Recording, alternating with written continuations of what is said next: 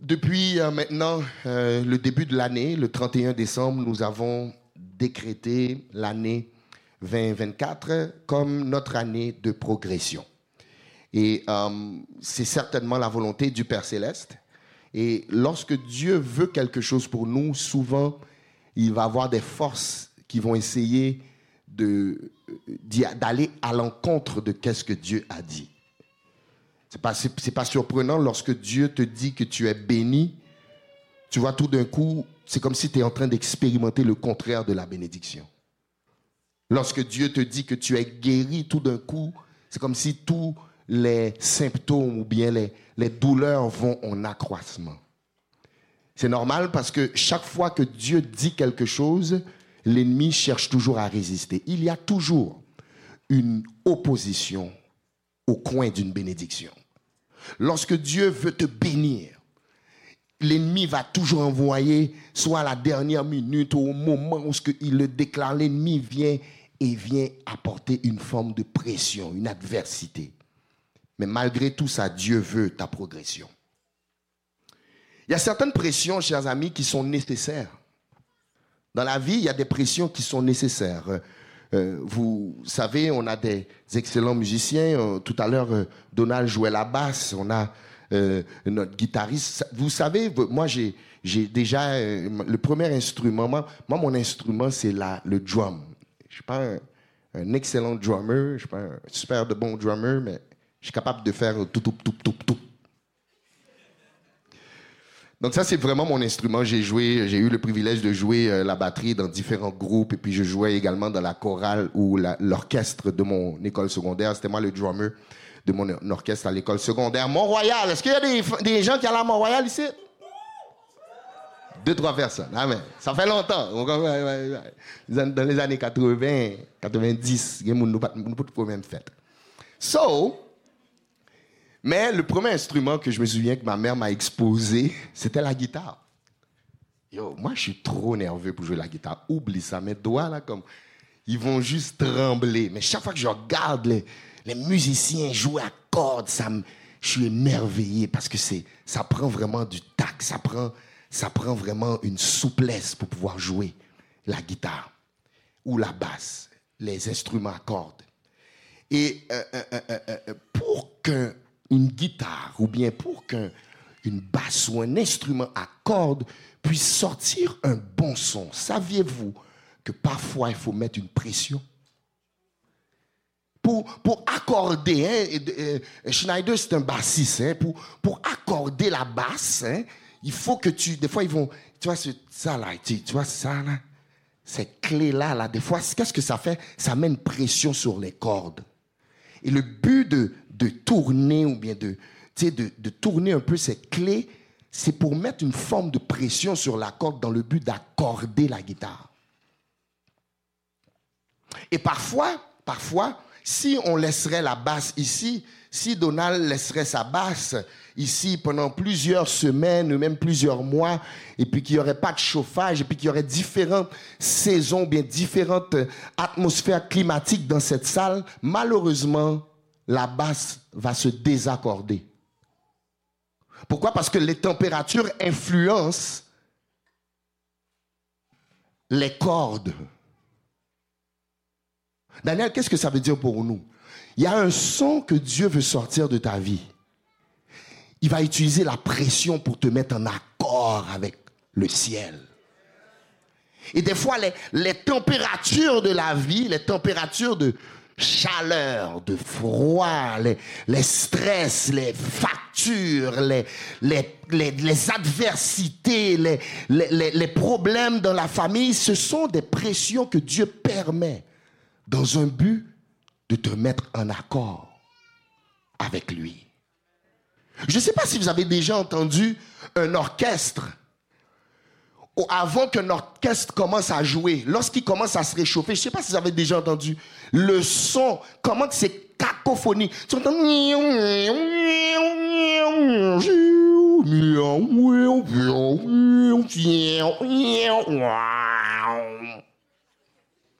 C'est cacophonique. Pourquoi? Parce que chaque musicien essaye de se mettre en art. Peut-être qu'il y a une cacophonie dans ta maison maintenant. Peut-être qu'il y a une cacophonie dans ta vie. Peut-être que... Mais c'est Dieu qui est en train de permettre. Il y a une mélodie, alléluia, que Dieu veut jouer à travers l'année 2024, mais il doit te mettre en accord. Dites progression sous pression. Ou comme on dit encore à la personne à côté de toi, dis progression sous pression. Ouais. On va lire un texte et puis ensuite je vais revenir dans ce texte. Excusez-moi, on va aller dans Juge, chapitre 8, verset 22. Let me hurry up a little. Je vais essayer de faire un peu plus rapidement. Juge, chapitre 8, verset 22. La Bible nous dit, les hommes d'Israël dirent à Gédéon, domine sur nous, et toi, et ton fils, et le fils de ton fils, car tu nous as délivrés de la main de Madian. Dans ce texte, vous allez voir vous allez voir quelque chose. Vous allez voir, je vais vous montrer à travers l'histoire de Gédéon. On va regarder un peu son histoire, où ce qu'on va voir qu'il y a une progression dans sa vie, mais sous pression. Mais je veux que tu saches d'entrée de jeu qu'il y a deux versions de toi. Si tu prends des notes, écris ça. Il y a deux versions de toi. Il y a ce que j'appelle la version inférieure de toi et la version supérieure de toi. La version supérieure de toi, c'est la version où ce que tu es focalisé, tu es discipliné, tu es déterminé, tu es dans la joie, tu es dans la paix. C'est la partie de toi que Dieu veut pour toi. Mais la version inférieure de toi, c'est plus la partie charnelle. La partie charnelle.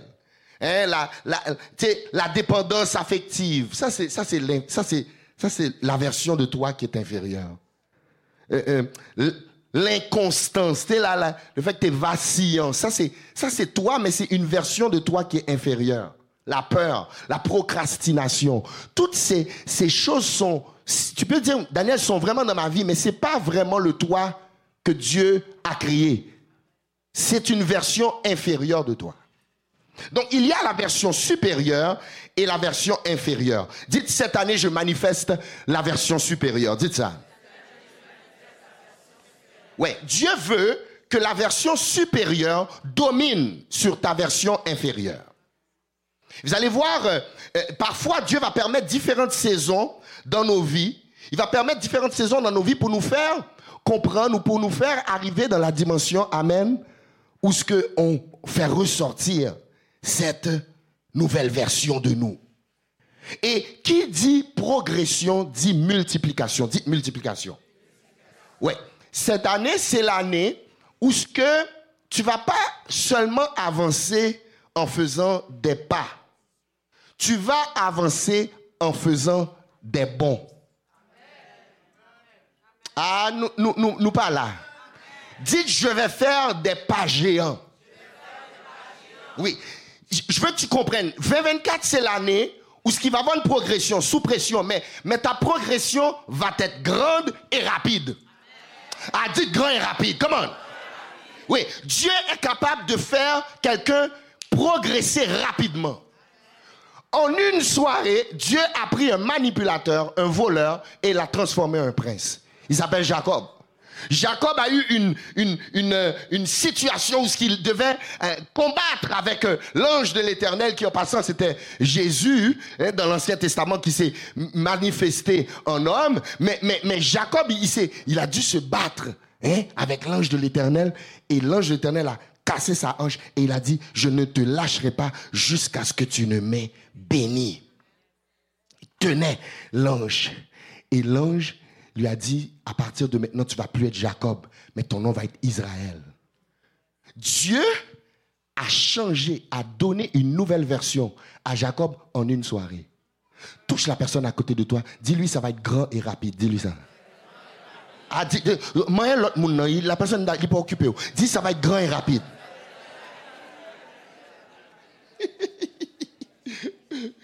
Pierre était un homme impulsif, colérique, mais lorsque lorsque Jésus l'a saisi, lorsque le Saint-Esprit l'a saisi, la Bible nous dit, il a dit quelque chose. Et puis Jésus a dit, Pierre, il dit, Simon, fils de Jonas, tu seras plus, ton nom maintenant est Pierre. Parce que ce n'est pas la chair et le sang qui t'ont révélé ces choses, mais mon Père qui est dans les cieux. En une minute.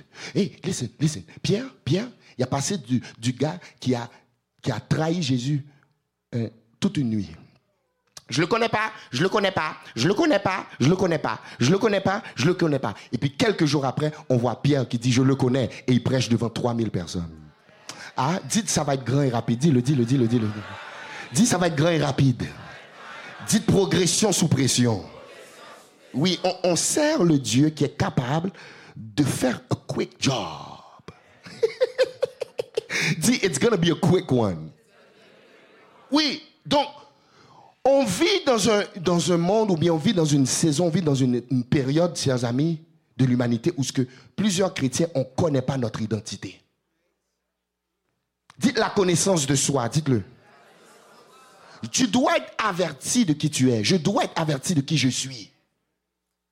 Je dois être avisé de mon identité.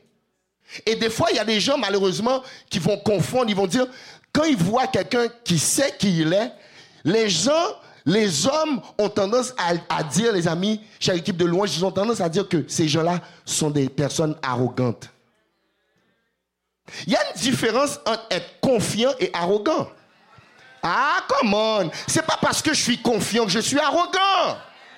D'ailleurs, si c'est le cas, si quelqu'un qui est confiant est automatiquement un arrogant, eh bien, Jésus, c'était le plus grand arrogant. Ben oui. Oh, Daniel, comment tu peux dire quelque chose comme ça? Jésus démontrait clairement qu'il était confiant. Les amis, Jésus était tellement confiant que la majorité des choses qu'on connaît à propos de Jésus, c'est lui qui nous a dit qui il était. Nous ne pas comprendre samedi là. J'ai dit la majorité des choses qu'on connaît de l'identité de Jésus, qu'on connaît à propos de Jésus, ce n'est pas quelqu'un qui l'a dit, c'est lui qui le disait. Il dit, je suis le chemin, la vérité et la vie. Nul ne vient au Père que par moi. C'était de l'arrogance, ça? C'est confiant. Il dit, je suis la porte des brebis. Dites confiant. Oui. Il dit, regardez, nous te mettons crasé comme ça, en 3 jours, la pleuvé. On nous dit confiant. Regardez, dis-moi la côté là. Regardez, c'est pas parce qu'on pas qui est souillé pour critiquer, me dit. Dis-le ça.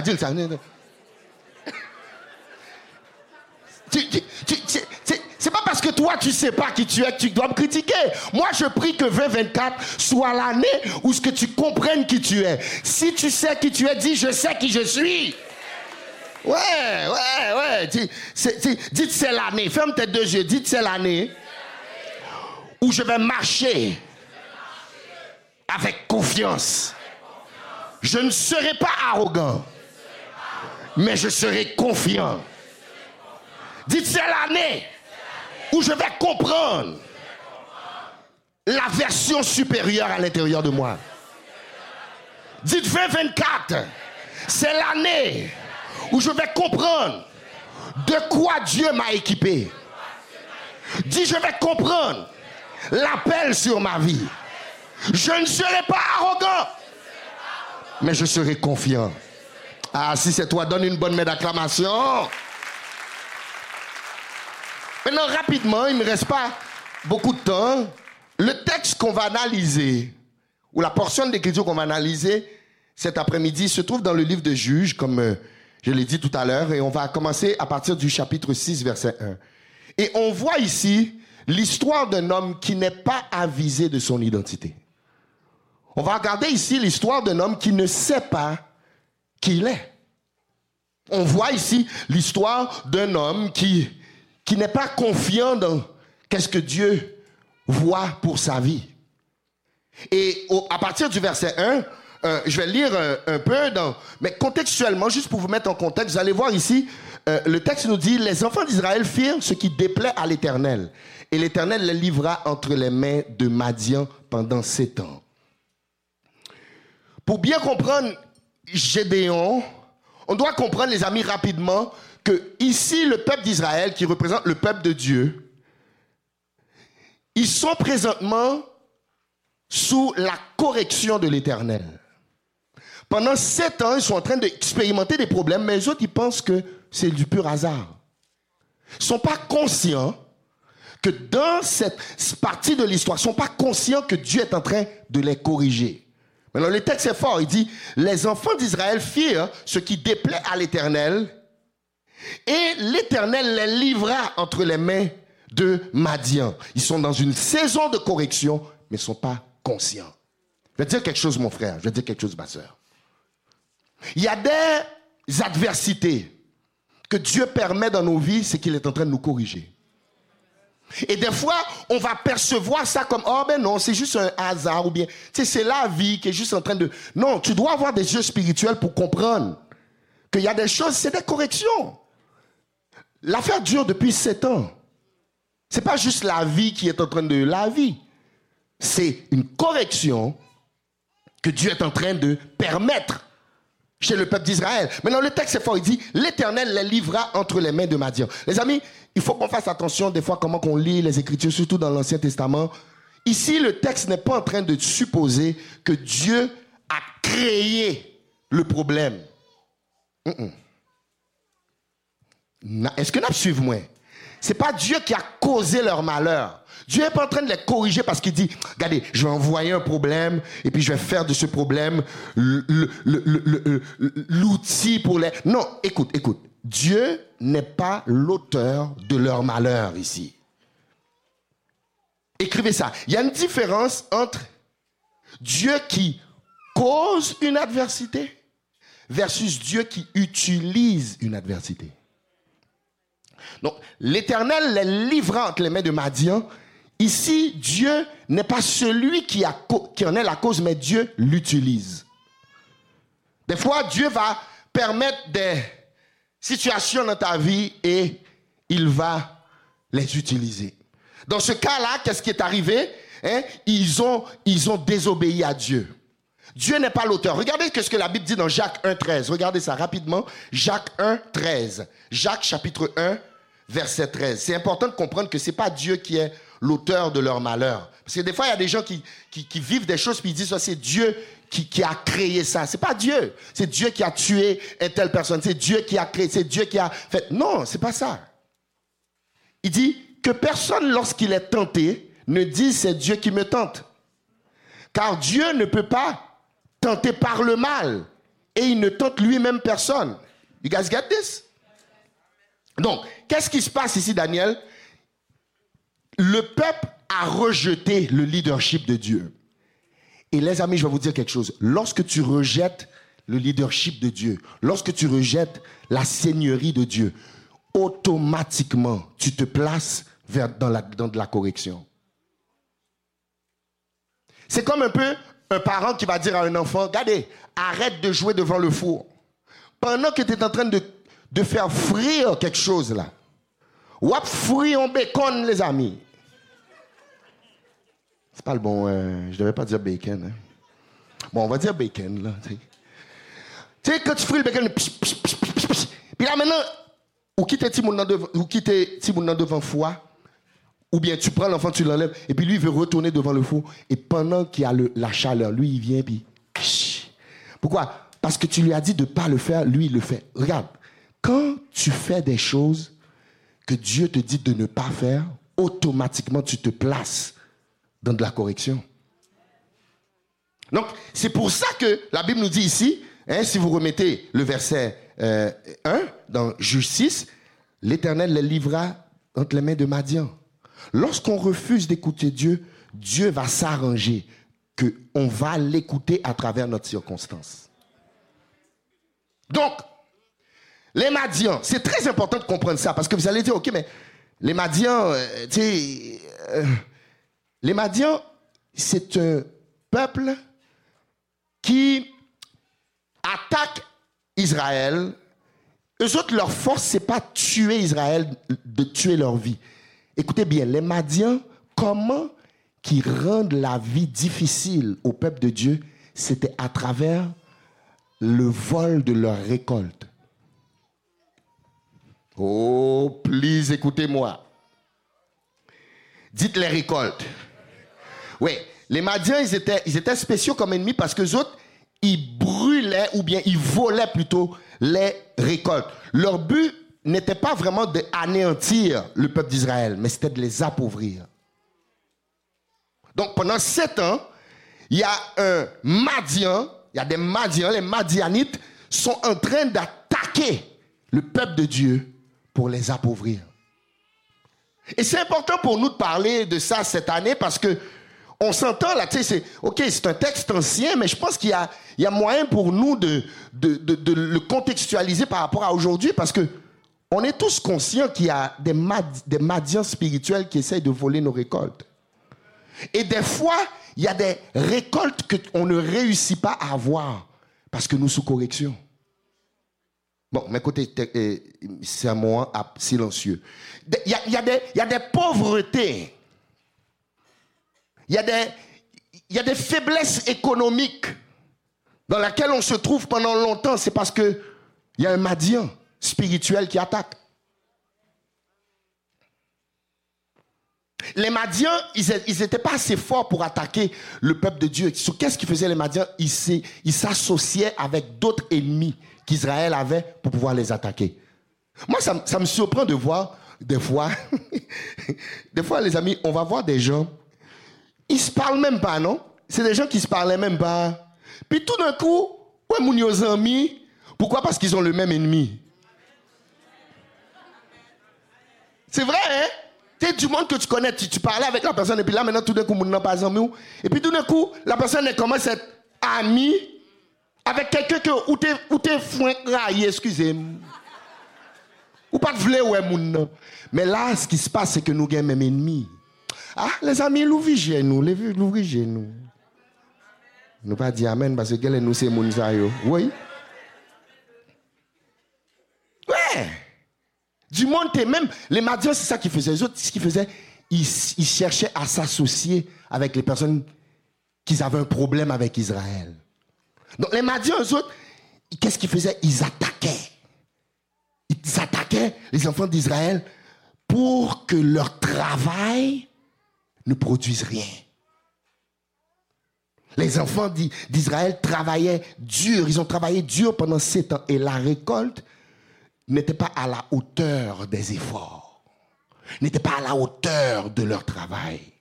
Peut-être il y a des gens qui m'écoutent aujourd'hui. Ça fait plusieurs années que tu travailles dur.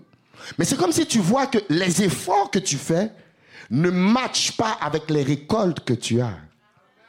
Est-ce possible qu'il y a un Madian qui est en train de s'associer avec d'autres esprits pour frapper ta vie?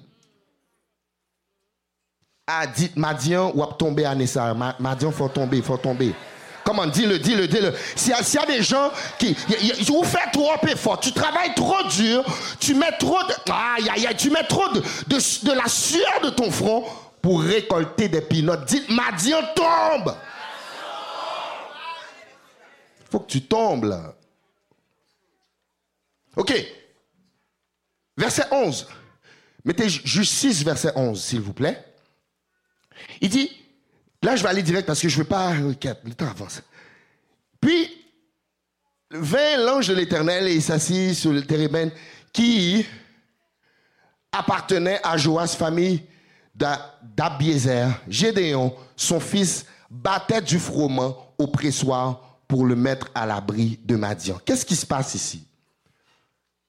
Pour faire une histoire courte, Gédéon a peur des Madians. Gédéon sait qu'on attaque les récoltes. Sur lui, qu'est-ce qu'il veut? Il veut protéger sa récolte. Sur qu'est-ce qu'il fait? Dans ce texte, il a battu le froment et il vient pour le cacher, pour pas que les Madians puissent trouver sa récolte et puissent ne pas le trouver lui. Et c'est à ce moment-là qu'un ange de l'Éternel vient et lui parle. Il cachait sa récolte. Il cachait sa récolte. Ah, dites encore, il cachait sa récolte. Oui, il y a des gens, tu as déjà expérimenté ça. Est-ce que Dieu t'a jamais béni d'une manière et puis, ou fait cache ton caille, mais ou pas voulu bailler mon adresse ou? Parce qu'on est haïtien. N'a pris, hein? Tu t'es acheté une auto, puis tu fais tout pour pas que les gens te voient. Tu dis, mais tu vas pas stationner l'auto bien loin. Il y avait un restaurant, il y avait un souper, tu as stationné l'auto bien loin. Tu as dit, je préfère marcher dans le froid parce que je ne veux pas qu'après, quand je rentre dans mon auto, qu'ils voient que je suis rentré dans une Tesla. Ah non, non, bah... Mais c'est ce qui se passe avec lui, là. Lui, là, il y a une bénédiction, puis là, il est en train de la cacher parce qu'il dit, je ne veux pas que les Madians viennent la voler. Le texte nous dit, l'ange de l'Éternel lui apparut et lui dit, verset 12, regardez ça, ouais, il lui dit, l'Éternel est avec toi, vaillant héros. Mes côtés, texte là, viré. Les amis, je vous ai fait tout ça pour vous lire le chapitre 8 après. Mais en réalité, j'ai dit tout ce que j'ai dit pour vous emmener ici. L'ange de l'Éternel lui apparut et lui dit, l'Éternel est avec toi, vaillant héros. What? Regardez la version que Dieu dit de Gédéon. Gédéon pense qu'il est un homme peureux. Il se cache, il dit non, je veux pas que les gens volent ma récolte. Il dit non, je veux me cacher des Madians. Mais un ange, Dieu lui apparaît et lui dit, Gédéon, vaillant héros. En d'autres mots, l'ange de Dieu l'appelle d'une version que Gédéon n'est pas conscient. Est-ce possible qu'il y a une version de toi dont laquelle tu n'es pas conscient?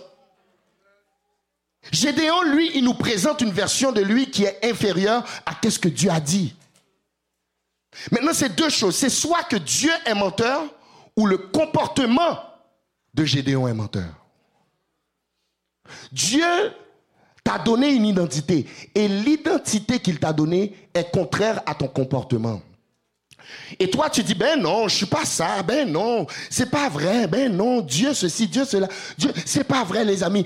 Je vais te dire quelque chose. C'est ton comportement qui te ment et non Dieu.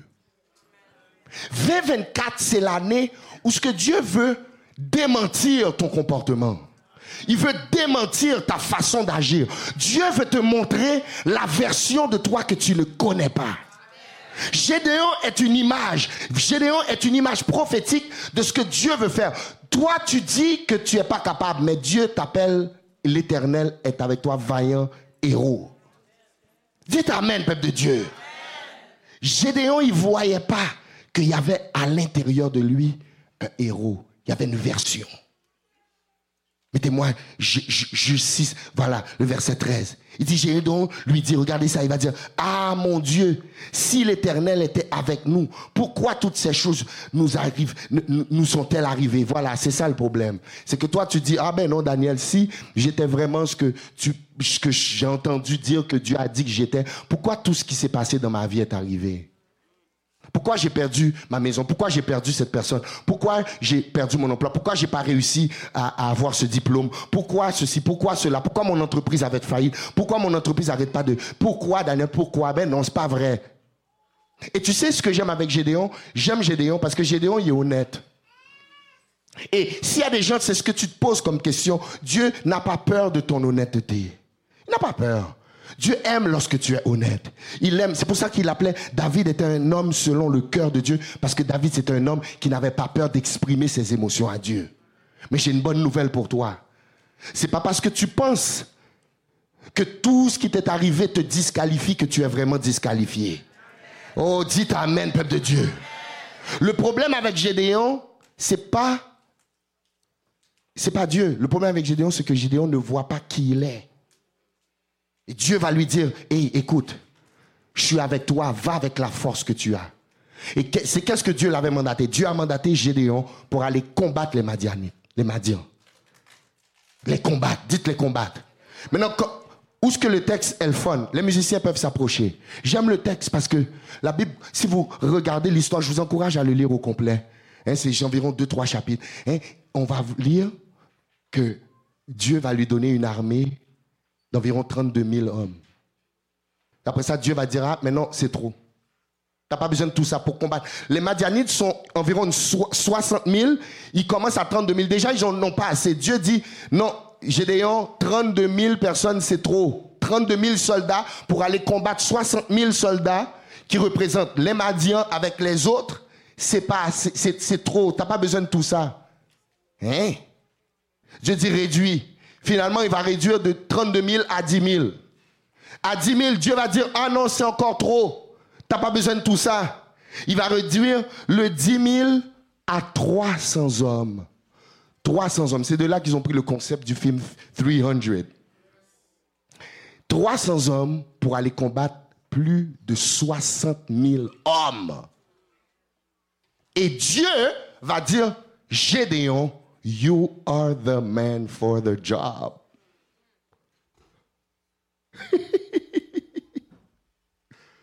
Dites, je suis la personne que Dieu va utiliser. Dis ça.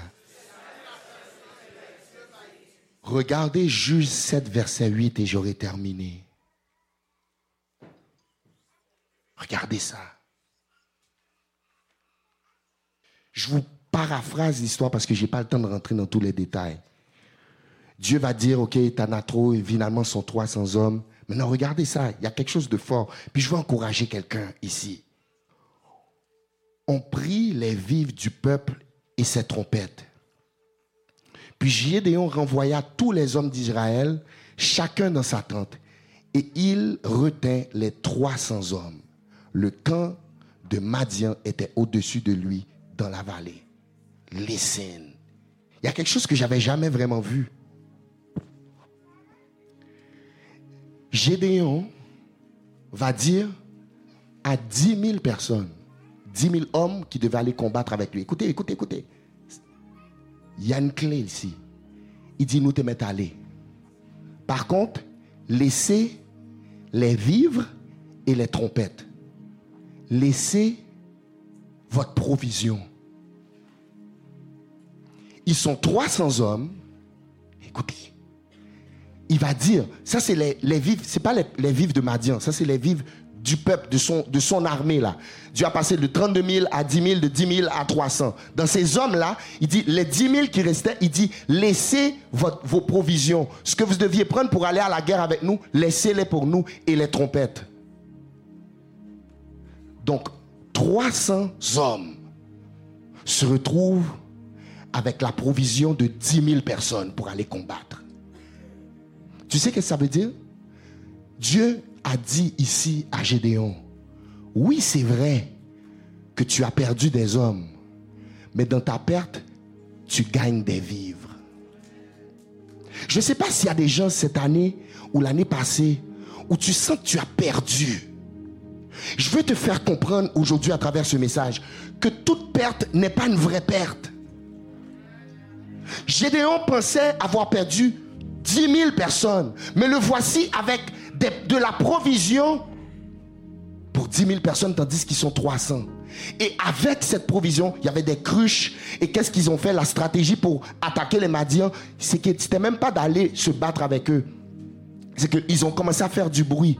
Ils ont commencé à briser les cruches, commencé à sonner les trompettes. Et il y avait tellement de bruit que Dieu a utilisé ce bruit pour faire les Madians penser que le peuple d'Israël était trop. Et la Bible nous dit les Madians ont commencé à se battre entre eux parce qu'ils étaient stressés.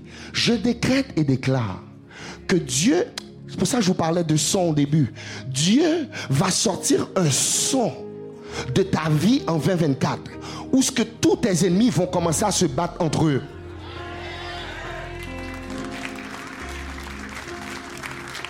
Peut-être tu n'es même pas conscient de ces ennemis.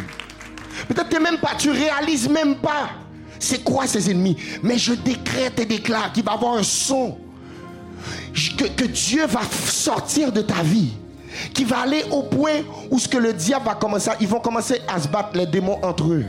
Ils vont être confus. Il y a une confusion que Dieu relâche dans le camp de l'ennemi cette année.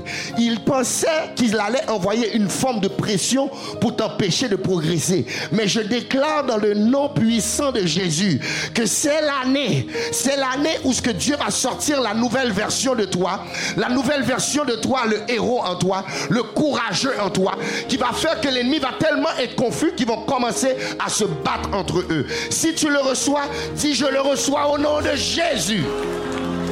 Comment? Dis je le reçois au nom de Jésus. Donc Gédéon a passé d'un simple homme qui cachait sa nourriture à quelqu'un que Dieu a utilisé pour être le chef d'une armée. Est-ce possible que tu aies ce Gédéon cet après-midi? Est-ce possible que toi, tu es là en train de te cacher tes dons, cacher ceci, cacher cela, et Dieu, lui, qu'est-ce qu'il voit? Il voit une autre version de toi. Je déclare que 2024 soit l'année où tu vas avoir une progression, mais par ta nouvelle version. Une progression par ta nouvelle version. J'ai dit une progression par ta nouvelle version. Une nouvelle version de toi va t'emmener à une nouvelle progression pour toi.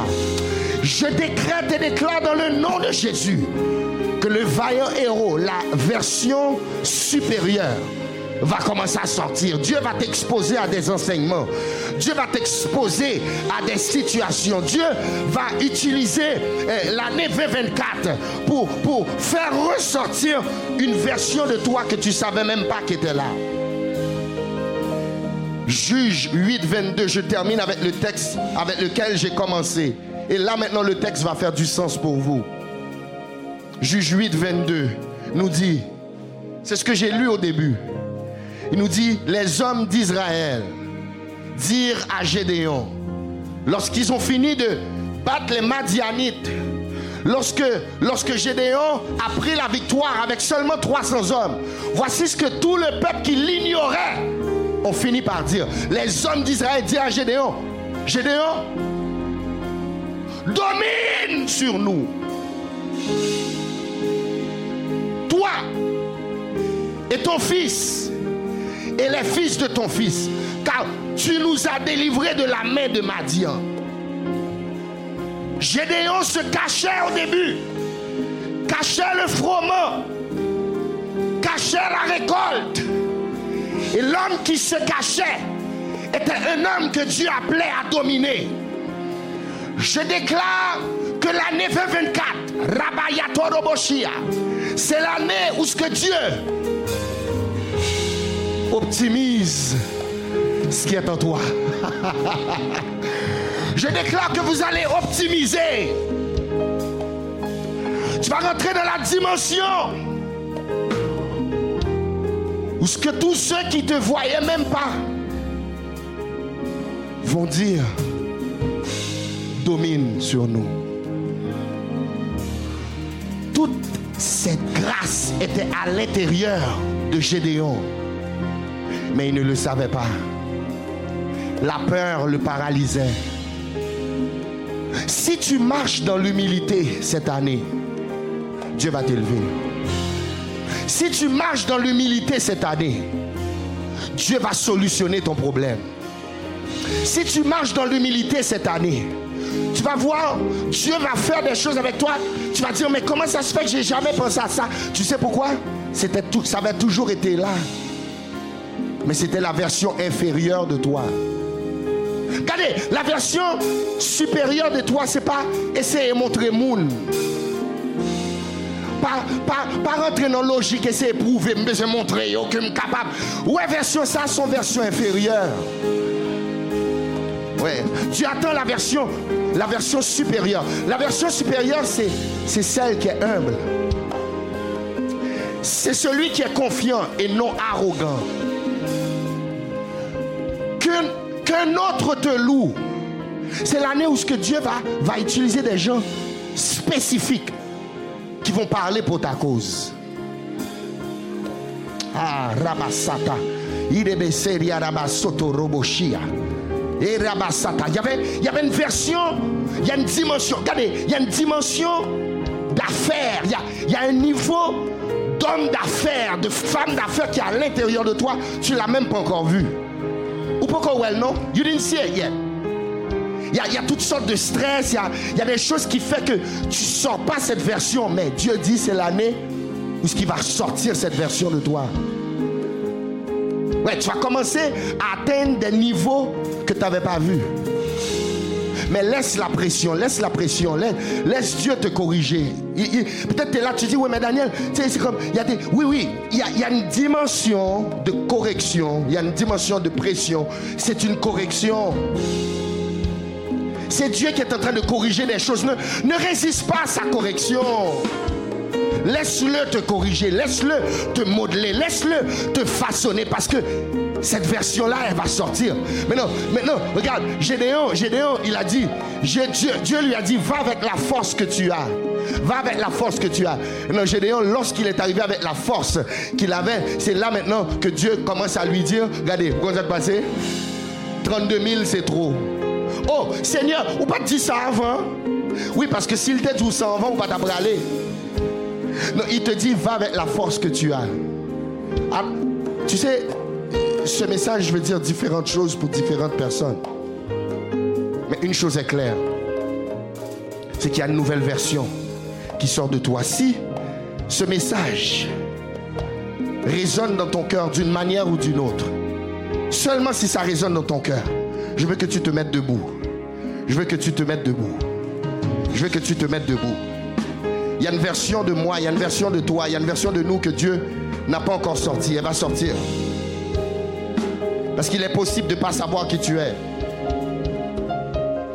Il est possible de ne pas savoir pourquoi tu as été créé.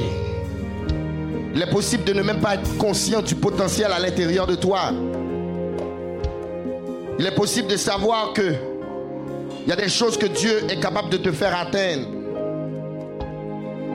Tu sais qu'il est possible pour toi de résister à des choses. Il est possible pour toi d'endurer certaines choses. C'est possible. C'est possible.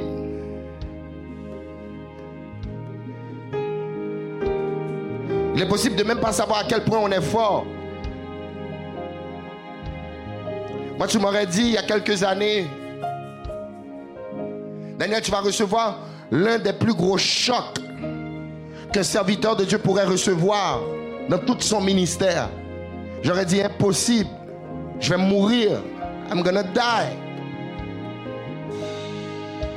Une fois, ma mère m'a dit, on ne savait même pas toute la force qui était à l'intérieur de toi. Je veux que tu sortes la version qui est capable de dominer. Ce n'est pas un message d'orgueil. Ce n'est pas un message pour dominer sur des hommes, sur des femmes. Dominer sur des systèmes. It's not about that. C'est dominer sur l'adversité. Dieu t'a créé pour dominer. Lorsqu'il a créé l'homme, il n'a pas créé l'homme pour que l'homme soit ballottant, qu'il soit sujet aux pressions de ce monde. Non, il a dit, il a créé l'homme et qu'il domine sur les poissons, sur la mer et tout ce qui se meut sur la terre. Dieu t'appelle à dominer. T'appelle à dominer sur l'orgueil. Il t'appelle à dominer sur toi. Je ne parle pas de dominer sur Daniel. Je ne parle pas de dominer sur des gens. Je te parle de dominer sur toi. Dominer sur la version inférieure de toi. Gédéon, tu es là. Tu es là, Gédéon. Tu es là, Gédéon. Tu es là, Gédéon. Une nouvelle version de toi. Karaba. Au nom de Jésus. Au nom de Jésus. Élève tes mains maintenant et dis, Seigneur, fais ressortir cette nouvelle version de moi. Juste déclare-le. Just pray it. Prie-le cet après-midi. Prie-le. Pray it. Désire-le sincèrement. Dis, Seigneur, je t'en supplie, sors cette nouvelle version de moi, cette vraie version, la version supérieure. Je suis fatigué d'opérer dans la version inférieure. Je suis fatigué. Seigneur, je te dis, c'est ton comportement qui te ment. C'est ton comportement le problème. Le problème, c'est pas Dieu. Le problème, c'est ton comportement. C'est ton comportement. C'est ton comportement. C'est ton comportement. Fais sortir, Seigneur, cette version supérieure. Seigneur, que ma version supérieure domine sur la version inférieure de moi. Afin que les hommes à laquelle j'étais assigné, afin que le mandat que tu m'as assigné, que le mandat me voient dominer. Au nom de Jésus. Et Rabayata Rabasotoko Rebeshete. Au nom de Jésus. Au nom de Jésus. Au nom de Jésus. Depuis le début du service, il y a une seule parole que Dieu n'arrête pas de nous annoncer. C'est de progresser. C'est d'avancer. Ce message est un message pour te faire avancer. Il est temps pour toi de prendre une décision. Pour dire 2024 sera l'année. Je vais arrêter de m'entêter avec ce tournage en rond. Tu vois les mendiants, tu vois comment, même économiquement, comment que c'est dur. Tu sais pourquoi? C'est que tu es dans une saison de correction. Tu es dans une saison de correction. Dieu veut que tu le laisses lui gérer ton économie. Il y a une saison de correction dans ton foyer. Il y a une saison de correction même à ton travail, à ton emploi. Tu dis tout le monde est contre moi, tout le monde est contre moi. Oh, il y a des embryos, ils sont sortis pour mettre dehors. Ça fait 10 ans que je travaille là. Et puis, je vais besoin de mettre dehors. Est-ce que je vais besoin de mettre dehors vrai? Ou est-ce que ce n'est pas une saison pour toi de modifier certaines choses dans ton caractère?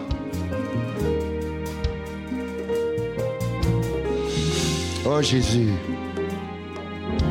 Oh Jésus. Père, j'ai dit ce que tu m'as dit de dire.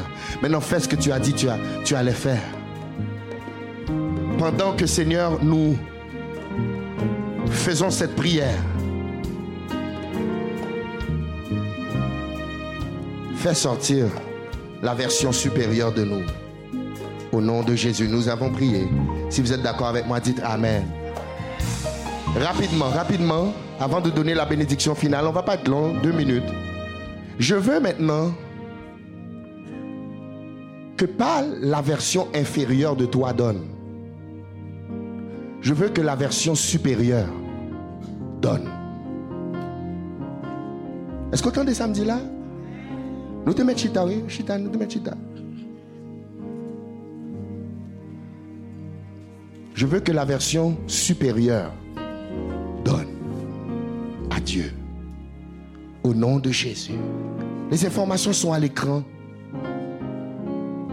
Vous pouvez prendre une photo, vous pouvez dire ok, je vais donner maintenant. Il y en a d'autres, il y a des gens, vous sentez, vous devez donner maintenant. Il y en a d'autres, vous dites peut-être je vais donner. Que tu dis ok, il faut que j'y aille, pasteur, mais je vais donner après. Il n'y a pas de problème, pape Kembe, longtemps, on va besoin peur. Oh, pasteur, pape Kembe, qu'on n'a pas besoin de sauter. Alléluia. Mais il y a des gens qui veulent bailler. Pour ceux qui veulent donner, il y a des fois, il y a des gens qui veulent faire des gestes prophétiques, qui veulent, pendant que tu es là dans la présence de Dieu, tu veux honorer. Je veux que la version supérieure, c'est celle-là qui doit donner. Savais-tu que Jésus ne va pas venir chercher la version inférieure? L'enlèvement de l'église, c'est l'enlèvement de la version supérieure. Nous, là, avec moi, on veut prendre le temps de vous remercier pour ce que vous avez donné dans le passé, ce que vous comptez donner aujourd'hui, ce que vous allez donner dans le futur. Sachez que grâce à votre constance, on est en mesure de faire l'œuvre de Dieu avancer. Juste vous dire rapidement, chers amis, on n'a pas oublié. On est encore en train de chercher. Just want to give you guys a little update. On est encore en train de chercher et on sait qu'on va trouver. Chercher quoi, Daniel? Mais on est en train de chercher un autre endroit. Dites Amen. Je veux qu'on fasse quelque chose de spécial cette semaine. Can we do something? Je veux que cette semaine, tout le monde, si vous avez à cœur, bien sûr, l'église de refuge, et je sais que vous avez à cœur, vous allez faire quelque chose pour nous cette semaine. Vous savez qu'est-ce que vous allez faire? J'aimerais ça que vous priez. Je veux que chaque jour, tout le monde donne une pensée, même si c'est 2 minutes. Dis Seigneur, permets à l'église le refuge de trouver la nouvelle adresse. Au nom de Jésus, Amen. C'est aussi simple que ça. Can you guys do this? Je sens que si on fait ça, ça va progresser. On a des professionnels qui sont à notre aide présentement. Je vais vous dire que c'est pas frère tel ou bien soeur tel qui regardent dans le journal ou bien qui regardent sur l'internet pour voir c'est quoi les adresses disponibles à ça. On a des professionnels qui sont en train de nous aider. Et moi, mon travail, c'est de leur donner un pouce spirituel. Nous, qu'à aider à me faire ça? Donc cette semaine, qui ça nous va le faire? Qu'est-ce que vous allez faire cette semaine? Non, j'ai pas entendu. Qu'est-ce que vous allez faire cette semaine? Vous allez quoi? Ok. Maintenant, vous allez prier quoi?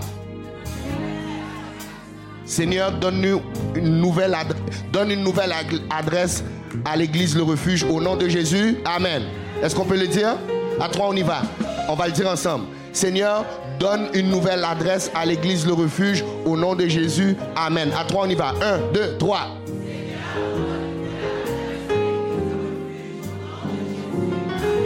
Amen, amen, amen. I believe God is going to do it.